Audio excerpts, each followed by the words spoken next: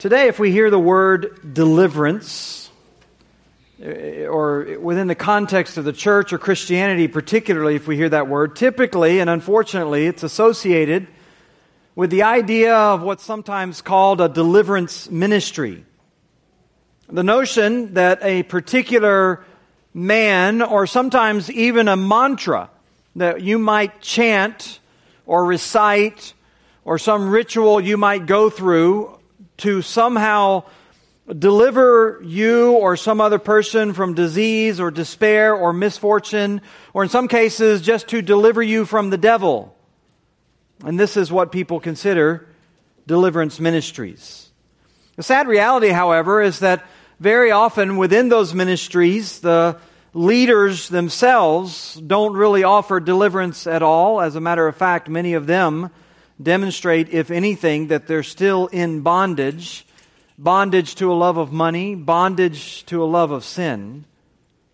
And it seems that whatever their idea of deliverance might be, it's really missed the greatest truth of deliverance that can be found.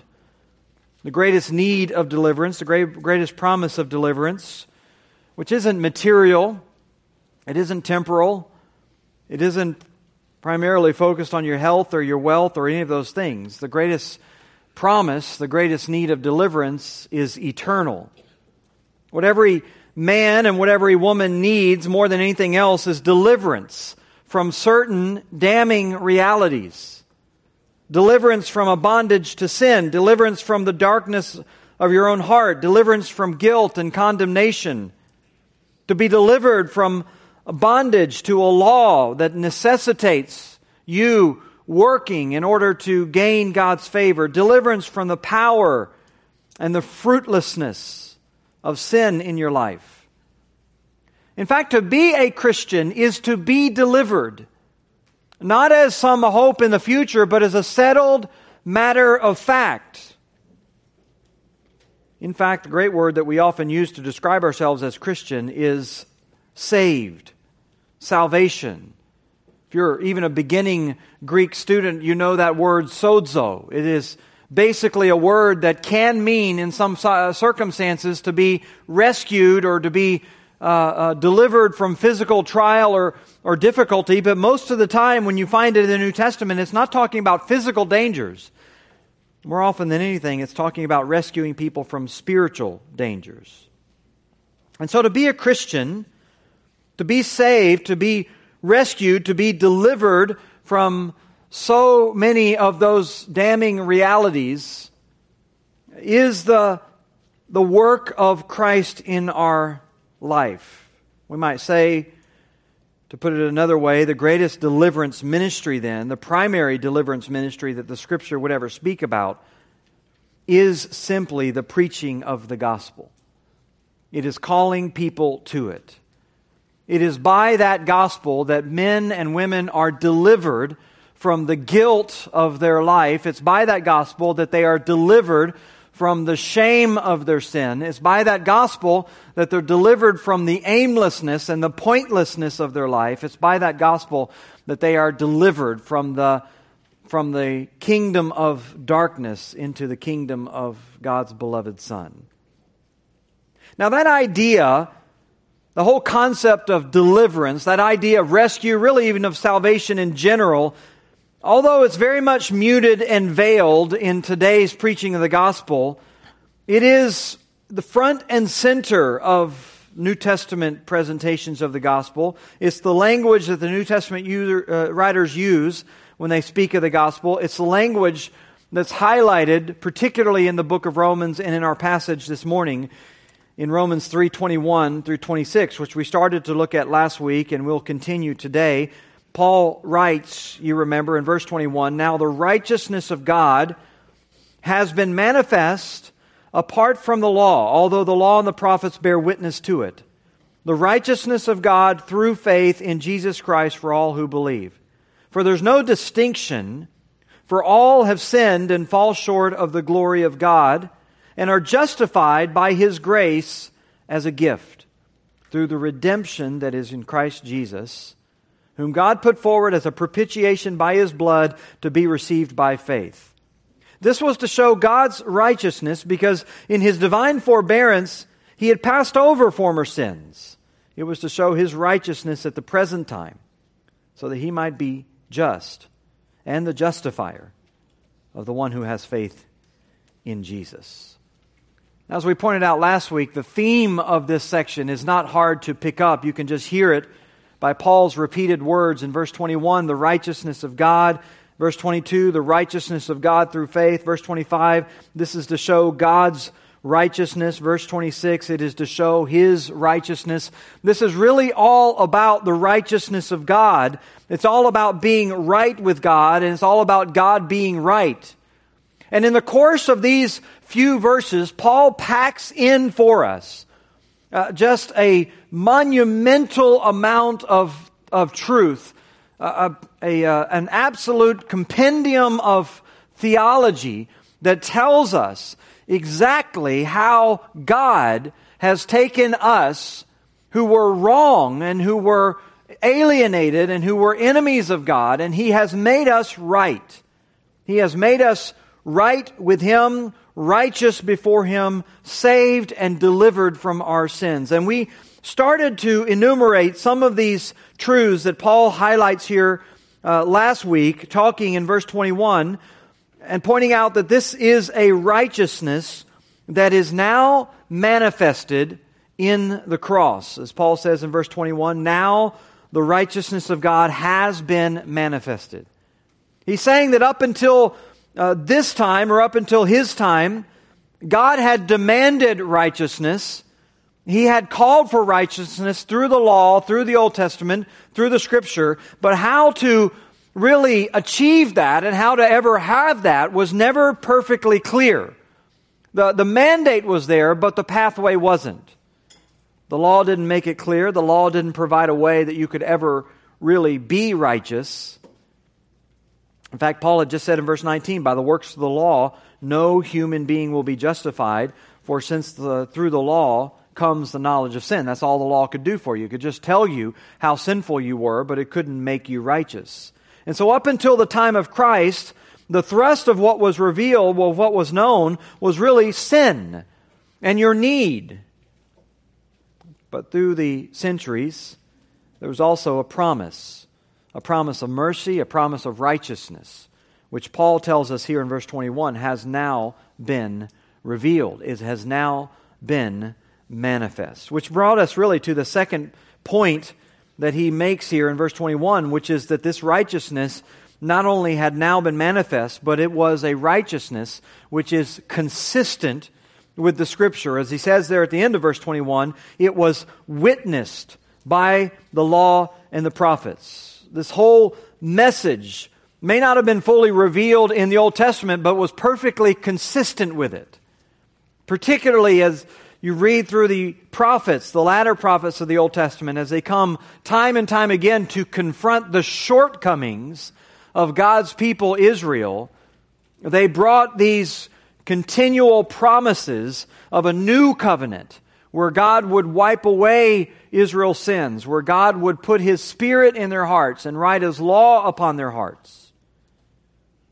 All of this people were called to respond to in faith, although not knowing the full details of how it's going to work out. God had called them to trust that He would make provision, and that provision manifest in Christ. That took us further, you remember last week, to a third point that Paul makes about this righteousness. It's a righteousness, he says, that has been revealed and is a part or separate from the law. It's a righteousness apart from the law.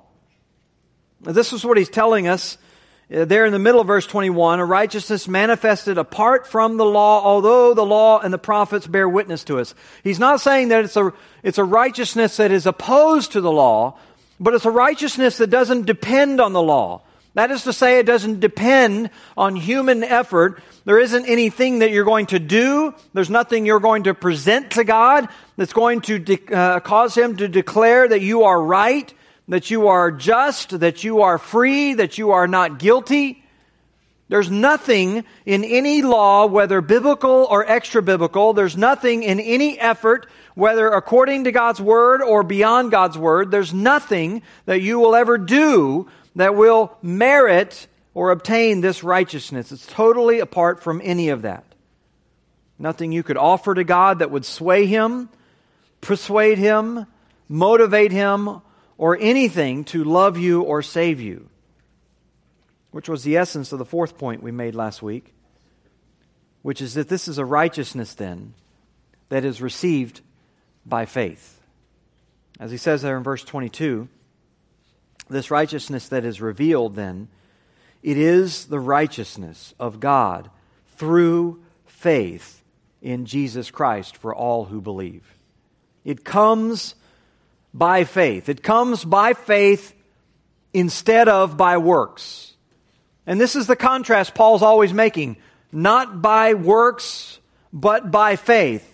The contrast is always between human efforts. It is between following the law. It is between what we might call performance. It is constantly faith as over against all those things. It is by faith and not by works. Which, as we pointed out last week, is just to make clear that even faith itself is not a work. Even that is not something that we do or offer or present which makes us any more worthy to God. Faith, in other words, is simply Paul's way of saying that if we want this righteousness, it is something we have to receive. It is something we have to receive. It is a total abandonment of any reliance on ourselves, on our own resources, and it's a complete reliance on Christ. And through that faith, the Scripture tells us that God credits you with a righteousness you could never receive on your own. So after all of that, after establishing all of that in those first two verses, today we strike out to build on those truths, that this righteousness that has now been manifested, that is consistent with the Scripture, that is apart from the law and through faith, it's also given, as Paul tells us at the end of verse 22, without distinction. It is without distinction. That is to say, that because it comes completely and totally by faith and nothing else, that anybody can be saved who believes. And everybody who does believe is saved. Bottom line. As Paul says in verse 22, this is the righteousness of God through faith in Jesus Christ for all who believe. Anybody who believes, everybody who believes. It's without, as he says, distinction. This is very similar to the way that he opened up the gospel. You remember back in chapter 1, verse 17, when he talks about this gospel being the power of God for salvation to everyone who believes. To the Jew first, and also to the Greek. For in it the righteousness of God is revealed from faith to faith. In other words, it is being revealed from one person's faith to the next person's faith. God is revealing His righteousness from one person to the next without distinction. Jew and Greek and Gentile, barbarian, slave and free. And the reason for all that is given basically in verse 23. He gives the sort of explanatory clause there. The reason it is without distinction is because all have sinned and all fall short of the glory of God. God, in other words, offers this righteousness freely to all people because the reality is all people are equally in need of it. You might gather in a place like this on a Sunday morning and assume that you are somewhere along a spectrum of need, that you might be more needy than these beautiful families that are around you, or you might be less needy than the scum that's sitting beside you, or however you evaluate the people who are around you. You might place yourself somewhere on a continuum, but the Scripture doesn't. The Scripture places you in exactly the same spot with every other person, you have fallen short of the glory of God. That is to say that you've fallen short of God's character, you've fallen short of God's perfection. And it's His perfection that He demands for each person who wants to enter into heaven. As He says in Matthew 5:48, be perfect as your heavenly Father is perfect. That is the mandate if you want to enter into heaven. He demands that we perfectly embody His moral character, His sinlessness. And if you fail to do that, then you have, like everyone else, fallen short of the glory of God. And of course, since no one can even come close to that, we all stand in the same place. And we must all receive, if we have any righteousness of God, we must all receive it from God in exactly the same way. Exactly the same way. He offers it without distinction to all who believe, because all who receive it are sinners. People have a hard time understanding that because they have a tendency to think of goodness, to think of virtue or whatever it might be. They have a tendency to think of worthiness as a relative state, that it's relative to other things around you. But goodness isn't relative at all, or better say it this way, perfection isn't relative.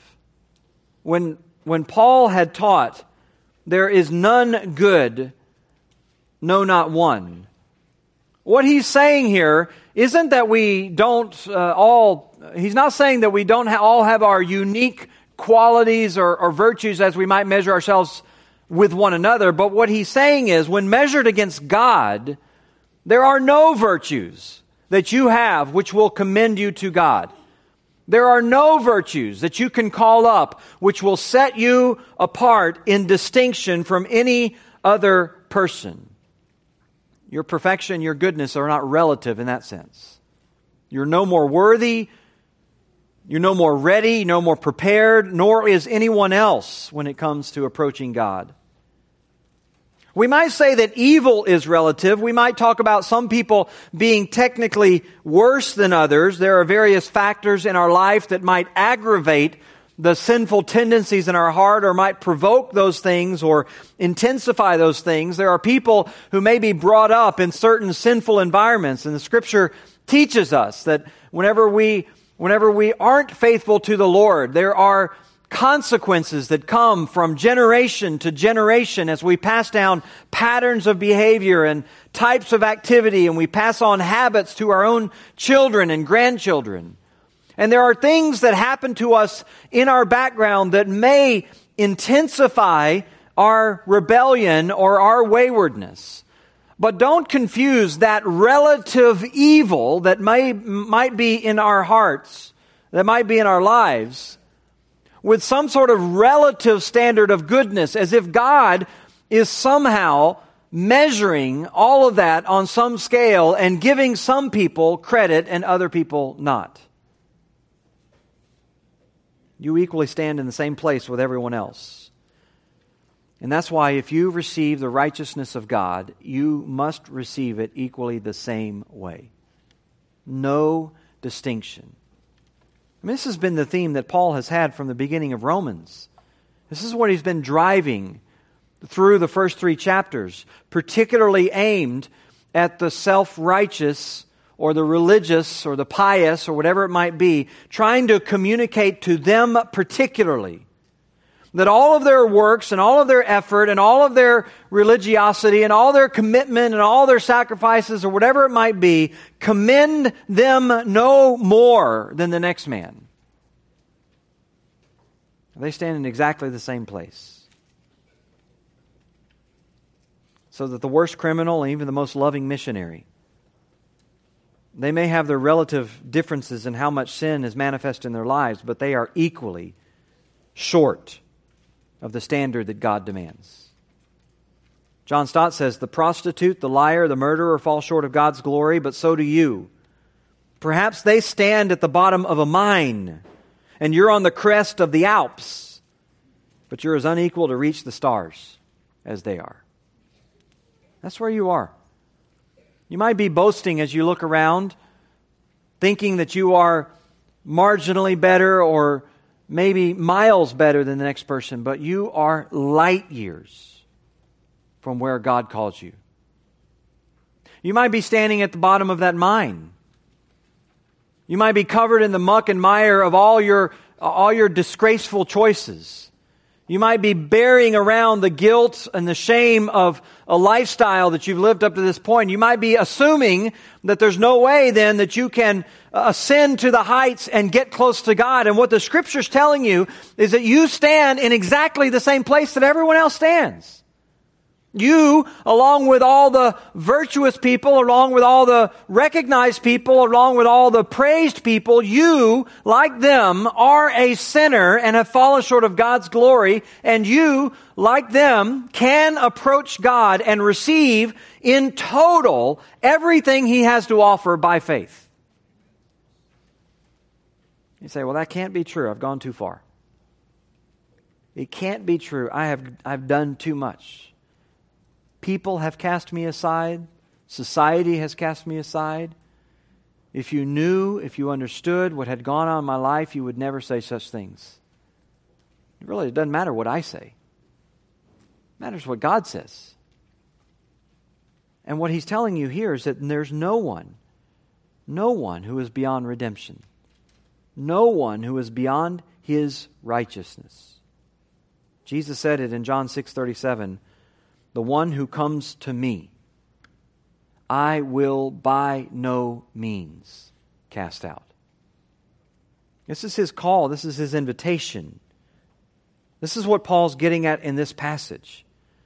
Everyone stands equally in the same place, and everyone who receives anything from God receives it exactly the same way. They have to. Because they have nothing else to distinguish them. They have nothing else by which to commend them to God. And so when you receive the righteousness of God, you receive it just like everyone else. You receive it by faith. There's no distinction. So that God, through Christ, offers the same standing, the same position, the same righteousness, on the same basis, and with the same praise to His name. All that sort of leads us to the next glorious truth here. When Paul's talking about this righteousness to us, it's, as he says, manifested in the cross. It's consistent with Scripture. It's apart from the law, through faith and without distinction. But then in verse 24, he progresses further when he tells us it is granted freely through grace.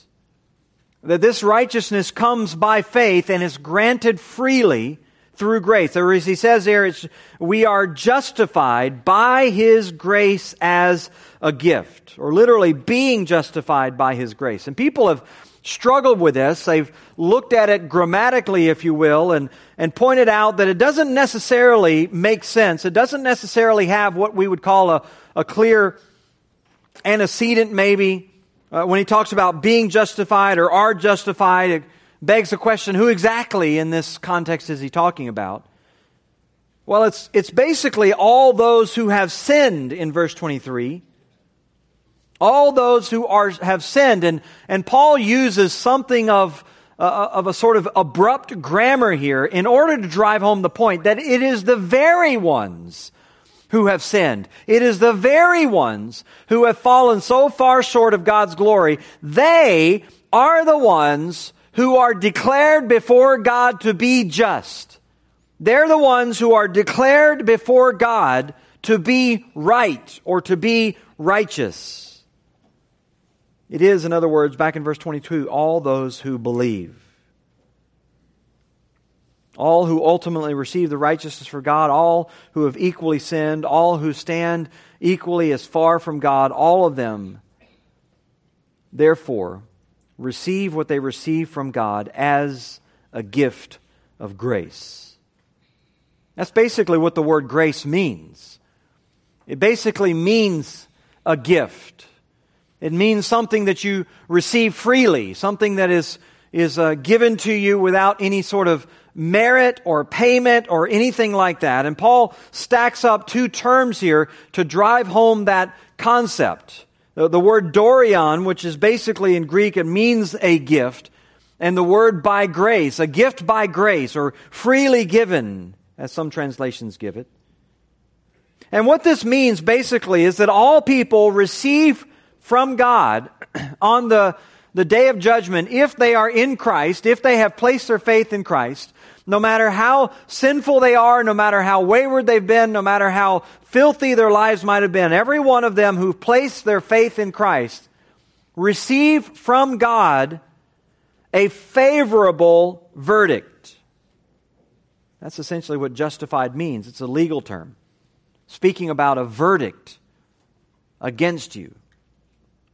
And he's using these terms of the law and the courts, saying that when you're judged by the law of God, or when you are brought to bear, or the law is brought to bear against you as a sinner, no matter how bad of a lawbreaker you are, because of this gift, God grants you a favorable verdict.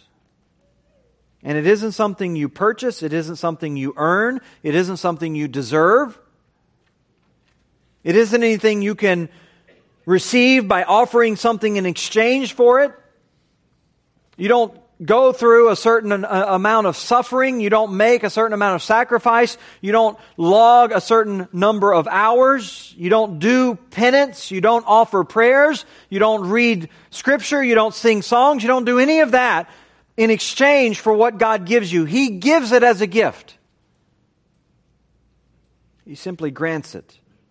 And so the picture is that you enter into the courtroom of God, guilty, fallen short in every way, but you are granted a favorable verdict from God. You are declared to be right. You are declared to be righteous. Now, this is the first time Paul actually uses this word in Romans, but it will become very important, particularly over the next two chapters. It's a vital word not only for Romans, but a vital word for understanding the gospel. A vital word for understanding your whole relationship with God. Because in that moment, and it isn't really the final moment when you stand before Him, it is the moment you place your faith in Christ. You are declared just, you are declared right, and in that moment you go from being a guilty a lawbreaker, a guilty criminal, if you will. You go from being antagonistic against God and at enmity with God. You go from being an enemy of God to being at peace with God. As a matter of fact, if you have your Bibles, look over at Romans 5 and verse 1. This glorious truth, as Paul summarizes it in verse 1 of that chapter. Therefore, since we have been justified by faith, we have peace with God through our Lord Jesus Christ. It is that summary act, it is that summary declaration which brings about peace. It is that declaration by God of you being right, of you being just, of you being holy. It is that declaration which obtains and maintains peace with God. Because God has made this declaration for all who are in Christ, they have peace with God. You say, well, you don't understand. I mean, lately, I've done some things and they have angered God. I've done some things and He's cast me off. I've done some things and He's shut up heaven against me. He's not hearing my prayers. He's not loving me anymore. He's not doing any of those things. You don't understand. There's some things that have broken that peace. No. It's impossible.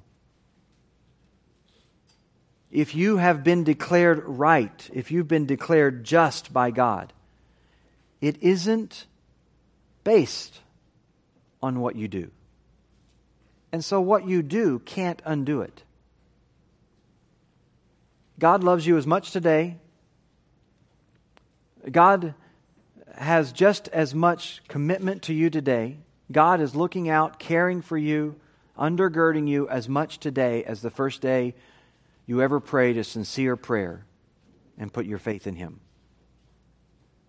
Because the work that's accomplished through Christ by faith that you place in Him has no basis on what you do by way of performance. And so you are at peace with God.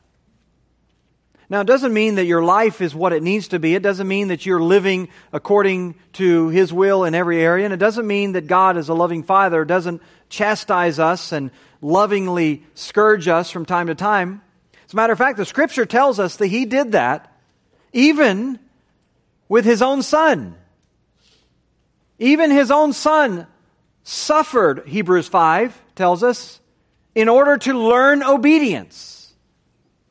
So it's not surprising if in God's love and care and affection for us, when we begin to go wayward, that we might begin to experience some of the difficulties that God will bring in our life, but we should never interpret those in such a blasphemous way as to assume that Christ's sacrifice is now somehow deficient in obtaining for us and maintaining for us the love of God. That is an unworshipful, that is a disrespectful attitude and thought. It's a disbelieving thought.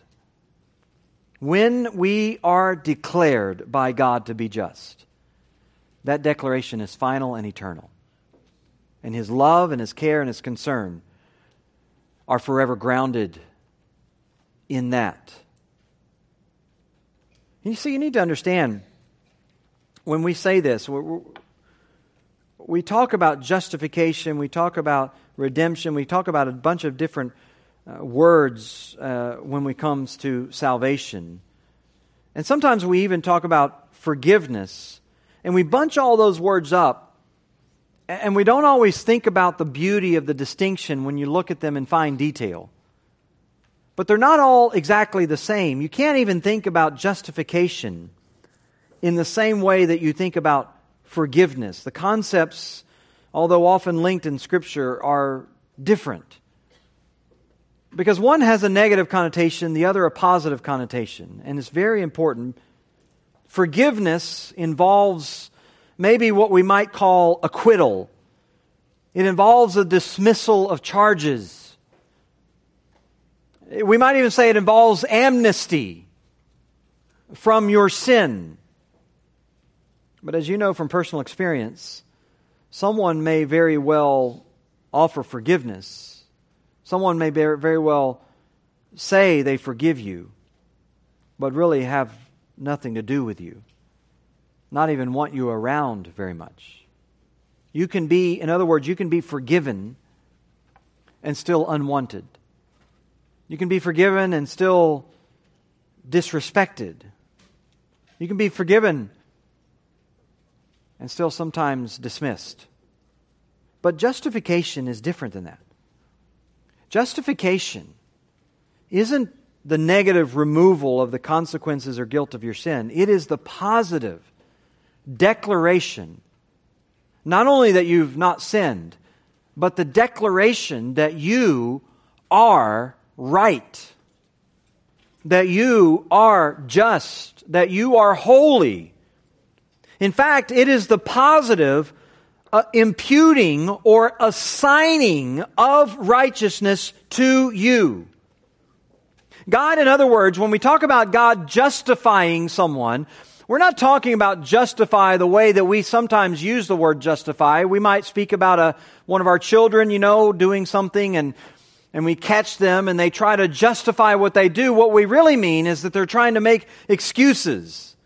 They're trying to come up with some story that will explain why they did what they did and maybe get them out of some of the guilt or shame. This isn't what we're talking about when we talk about God justifying us. What we're talking about is God declaring us to be just and declaring us to be right. And when He does that, the Scripture tells us that by that justification, as we'll see in Romans chapter 4, he credits righteousness, not just any righteousness, but he credits his own righteousness to our account.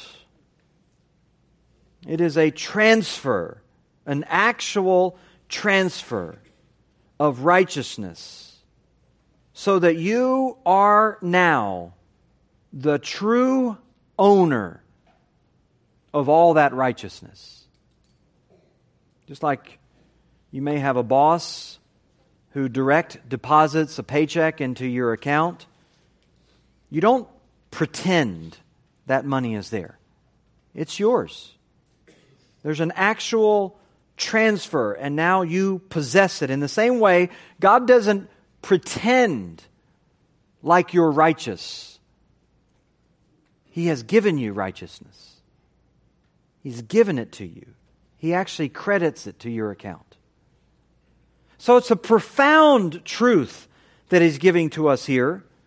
Not that God is endorsing any of our sin, and not that God is making light of any of that, but by the power of Christ and His sacrifice, He grants us all sufficiency to be declared and credited with righteousness, which is not our own, or I should say, doesn't come from us, but once it is given to us, it is our own. It is truly ours for all eternity, credited to our account. This whole transaction, the wiping away of your sins, the crediting of righteousness to your account, the actual transferring of all that, Paul says it happens freely. It's absolutely grace. It's absolutely the gift of God. Nothing that you can do, nothing you'll ever offer. You can spend the rest of your days in the most devoted prayer, in the most humble demeanor. You can spend the rest of your days worshiping and serving and going and doing all these things, and you'll be no more worthy of it at the end of your life than you are today. It's given as a gift for all who believe. Credited to your account. Notice I said it was given freely. I didn't say it is free. In fact, it's very costly, which is Paul's next point. That's what he says in the second half of verse 24, because this righteousness, it's been purchased through redemption. It doesn't cost you a thing. There's nothing you could ever give that could even come close to being worthy of it. But there was someone who gave in order to purchase it for you. And that's what Paul's talking about there in verse 24, when he talks about this coming to us by redemption. Or as he says there in verse 24, we're justified by His grace as a gift through the redemption that is in Christ Jesus. What does that mean? I mean, we don't use that term very often. We might talk about redeeming some discount code or redeeming some coupon, but we really don't think about the word redemption very often. But in the context of the New Testament, and certainly even in the context of the Old Testament, it would have been a very familiar term. Particularly because this was a world of slavery. And the word itself has primary reference to that world. It has a primary reference to the idea of providing for or paying a price for the release of someone in slavery, the release of someone in captivity. The word itself, particularly this one, apalutrosis, was a word that had to do with paying the price for the release of a slave. And so when Paul uses this word, the people reading the letter would have understood exactly what he's talking about. In our day, it may not jump off the page to us, but we would understand it if we translated it with the word ransom. A ransom is something that is paid in order to release someone from captivity. A ransom is something that is paid in order to release someone who's been bound and captured. And this is really what we're talking about here. Christ paid a price to ransom us. He paid a price to purchase us out of bondage to freedom. And so you really can't read this without understanding that you were a prisoner. You are a prisoner if you are outside of Christ. You were born into this world, but you were born a slave. You were born a captive, with no resources to do anything about your situation, with no means to free yourself at all. You are a captive. You are in need of rescue. You are in need of someone to deliver you, to bring you out of your bondage, to pay a ransom for your release. The Bible speaks of mankind this way. Speaks of mankind as bound or enslaved. In many ways, we're enslaved, Galatians 3:23 says, under the law. Before faith came, Galatians says, we were held captive under the law. In other words, we were bound to the law. We were bound to a code of performance. We lived under the weight of those shackles. And so we were enslaved to the law, and because of that, Galatians says also, we were imprisoned under sin. That is to say, we were imprisoned under the curse of failure. That was another bondage that we were under. We were bound to a wrecking ball of guilt and ready to be cast into the sea by God's judgment. Men are bound to the shame and the sin with nothing to free them, no way to escape. The Bible also says mankind is not just enslaved to the guilt of his sin, he's enslaved to the sin itself. In fact, if you have your Bibles, look over at Romans chapter 6, because Paul later on will expand on this in some detail. He says, beginning in verse 12, let not sin therefore reign in your mortal bodies to obey its passions. And do not present your members to sin as instruments for unrighteousness, but present yourselves to God as those who've been brought from death to life, and your members to God as instruments for righteousness. For sin will have no dominion over you, since you're not under the law but under grace. Skip down to verse 17.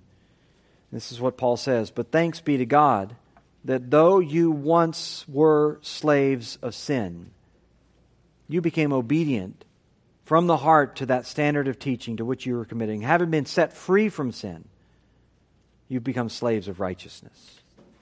So this is what the Bible teaches, that you and me and every person born into this world, we were slaves. We may not have felt like it. We may not have thought of ourselves that way. We may have thought of ourselves as free. We may have thought of ourselves as going through life, making choices and doing the things that we wanted to do. But the problem is that your choices and your wants are corrupted. And you're bound to them. You're enslaved, in other words, to a sinful nature, so that your sinful nature drives you continually to make choices in rebellion against God and in detriment to yourself. So that we could add to that you were enslaved not only to sin, but you were enslaved to its futility as well. This is what Peter gets at in Peter 1:18, 1 Peter 1:18, when he speaks about us being redeemed from futility. We're redeemed from futility, which we inherited from our forefathers, a way of living which itself was futile, apart from God, and therefore worthless.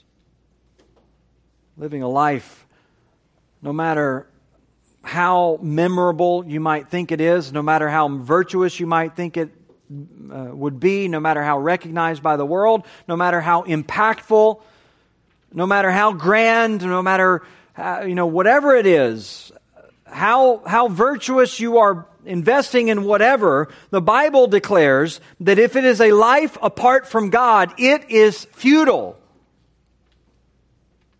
Because the only real reason to live, is for the glory of God. Because what does it profit a man if he gains the whole world but forfeits his soul? There's nothing of profit if your life is not lived for God.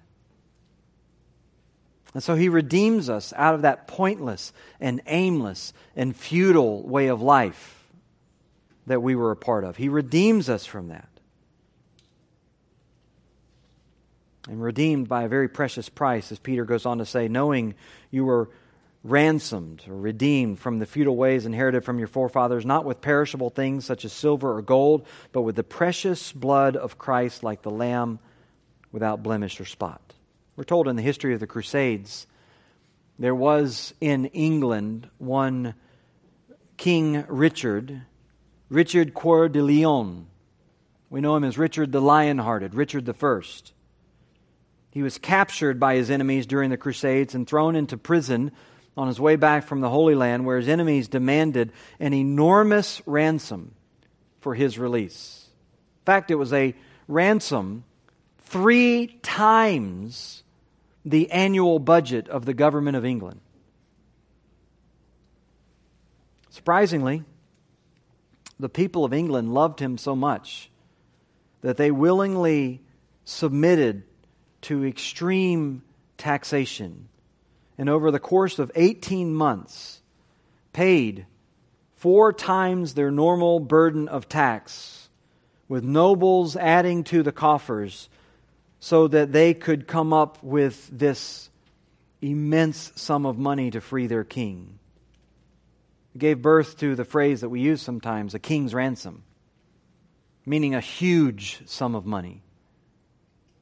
I don't know if it's topped or equaled by the story of Sir Grimwald, who was also captured during the Crusades and held for ransom. And captors didn't ask for money. Instead, they said in order to emancipate him, it would require the right hand of his lovely wife, which historians told us she eagerly gave up to get her beloved husband back. Listen, those prices, they can't compare with what was given for you. They can't compare. No amount of money.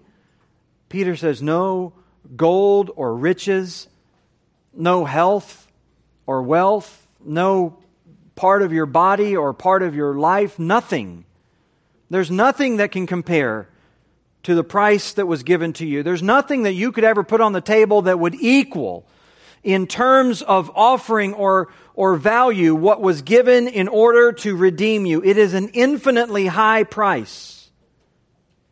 It's redemption for your freedom, this price for your deliverance. Which is so interesting to me because in the popular theology of deliverance, all the focus is on you.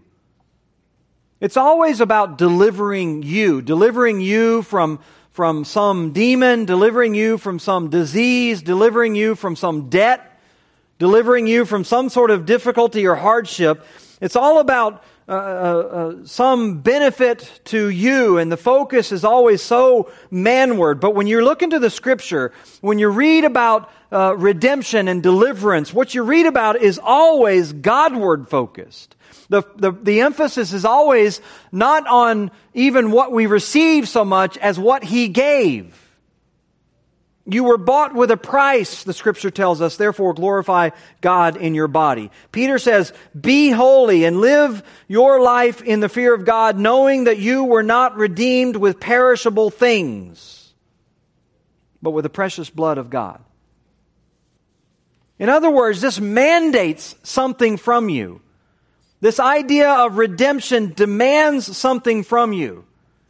You were delivered from the domain of darkness, Colossians says, and transferred into or under the kingdom of His beloved Son, by whom we have redemption.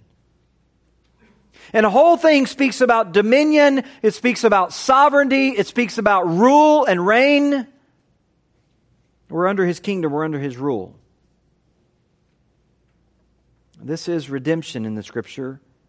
And we can also say of popular theology that the whole focus is somehow being delivered from the devil, or maybe his schemes. But let's be clear that when Christ redeemed us, He primarily redeemed us from a curse which God imposed. It was God who pronounced the curse on sin. It is God who inflicts the punishment. And so this redemption was paid. But it wasn't paid to the devil. It was paid to God. It was a purchase for your freedom that God demanded. And He paid it sufficiently.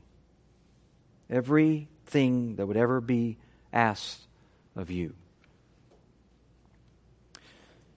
Well, there's more that we can say, and there's more we will say in the coming weeks in Romans chapter 3. But if you're here today, and you're here and you're imagining that there is some need in your life, some need for deliverance, some release from the problems of stresses and strains of your home and your marriage and your job and your straits, whatever they might be. If you're here today and you're hearing this message from the Lord, from His Word, this is the message you need to comprehend. And it is this, that you do need deliverance. But what you need deliverance from, what you need to be redeemed from, is the curse of your own sin, is the judgment of God. But the good news is the very one who threatens judgment is the very one who offered the price of redemption. He came as an expression of His love, gave freely His Son, so that you can have freely the gift of righteousness and the gift of eternal life. Well, let's stand together and we'll be dismissed with a word of prayer. Lord, we could not thank You enough. We could not be humbled more, but to comprehend the grace that we've received even this morning. Not only to receive these gifts, but to hear them again. To understand that from the moment we placed faith in Christ, from that first prayer, from Your declaration that we stand in Christ, that we stand in You today complete and sufficient. And we will for always and all eternity be tethered to You by the love of the Son, so that nothing will separate us from You or from the love of Christ. Lord, these are truths that we need to ponder. These are truths that we need to sing. Make them our meditation all the day. Make them our song in the morning. Make them our delight in the evening. Make them our message on the lips and on our tongues wherever we go this week. That our great Redeemer has come. That He's purchased us for Himself. That He's given us righteousness, eternal life, and glory. And all praise and glory be to His name for it. Amen.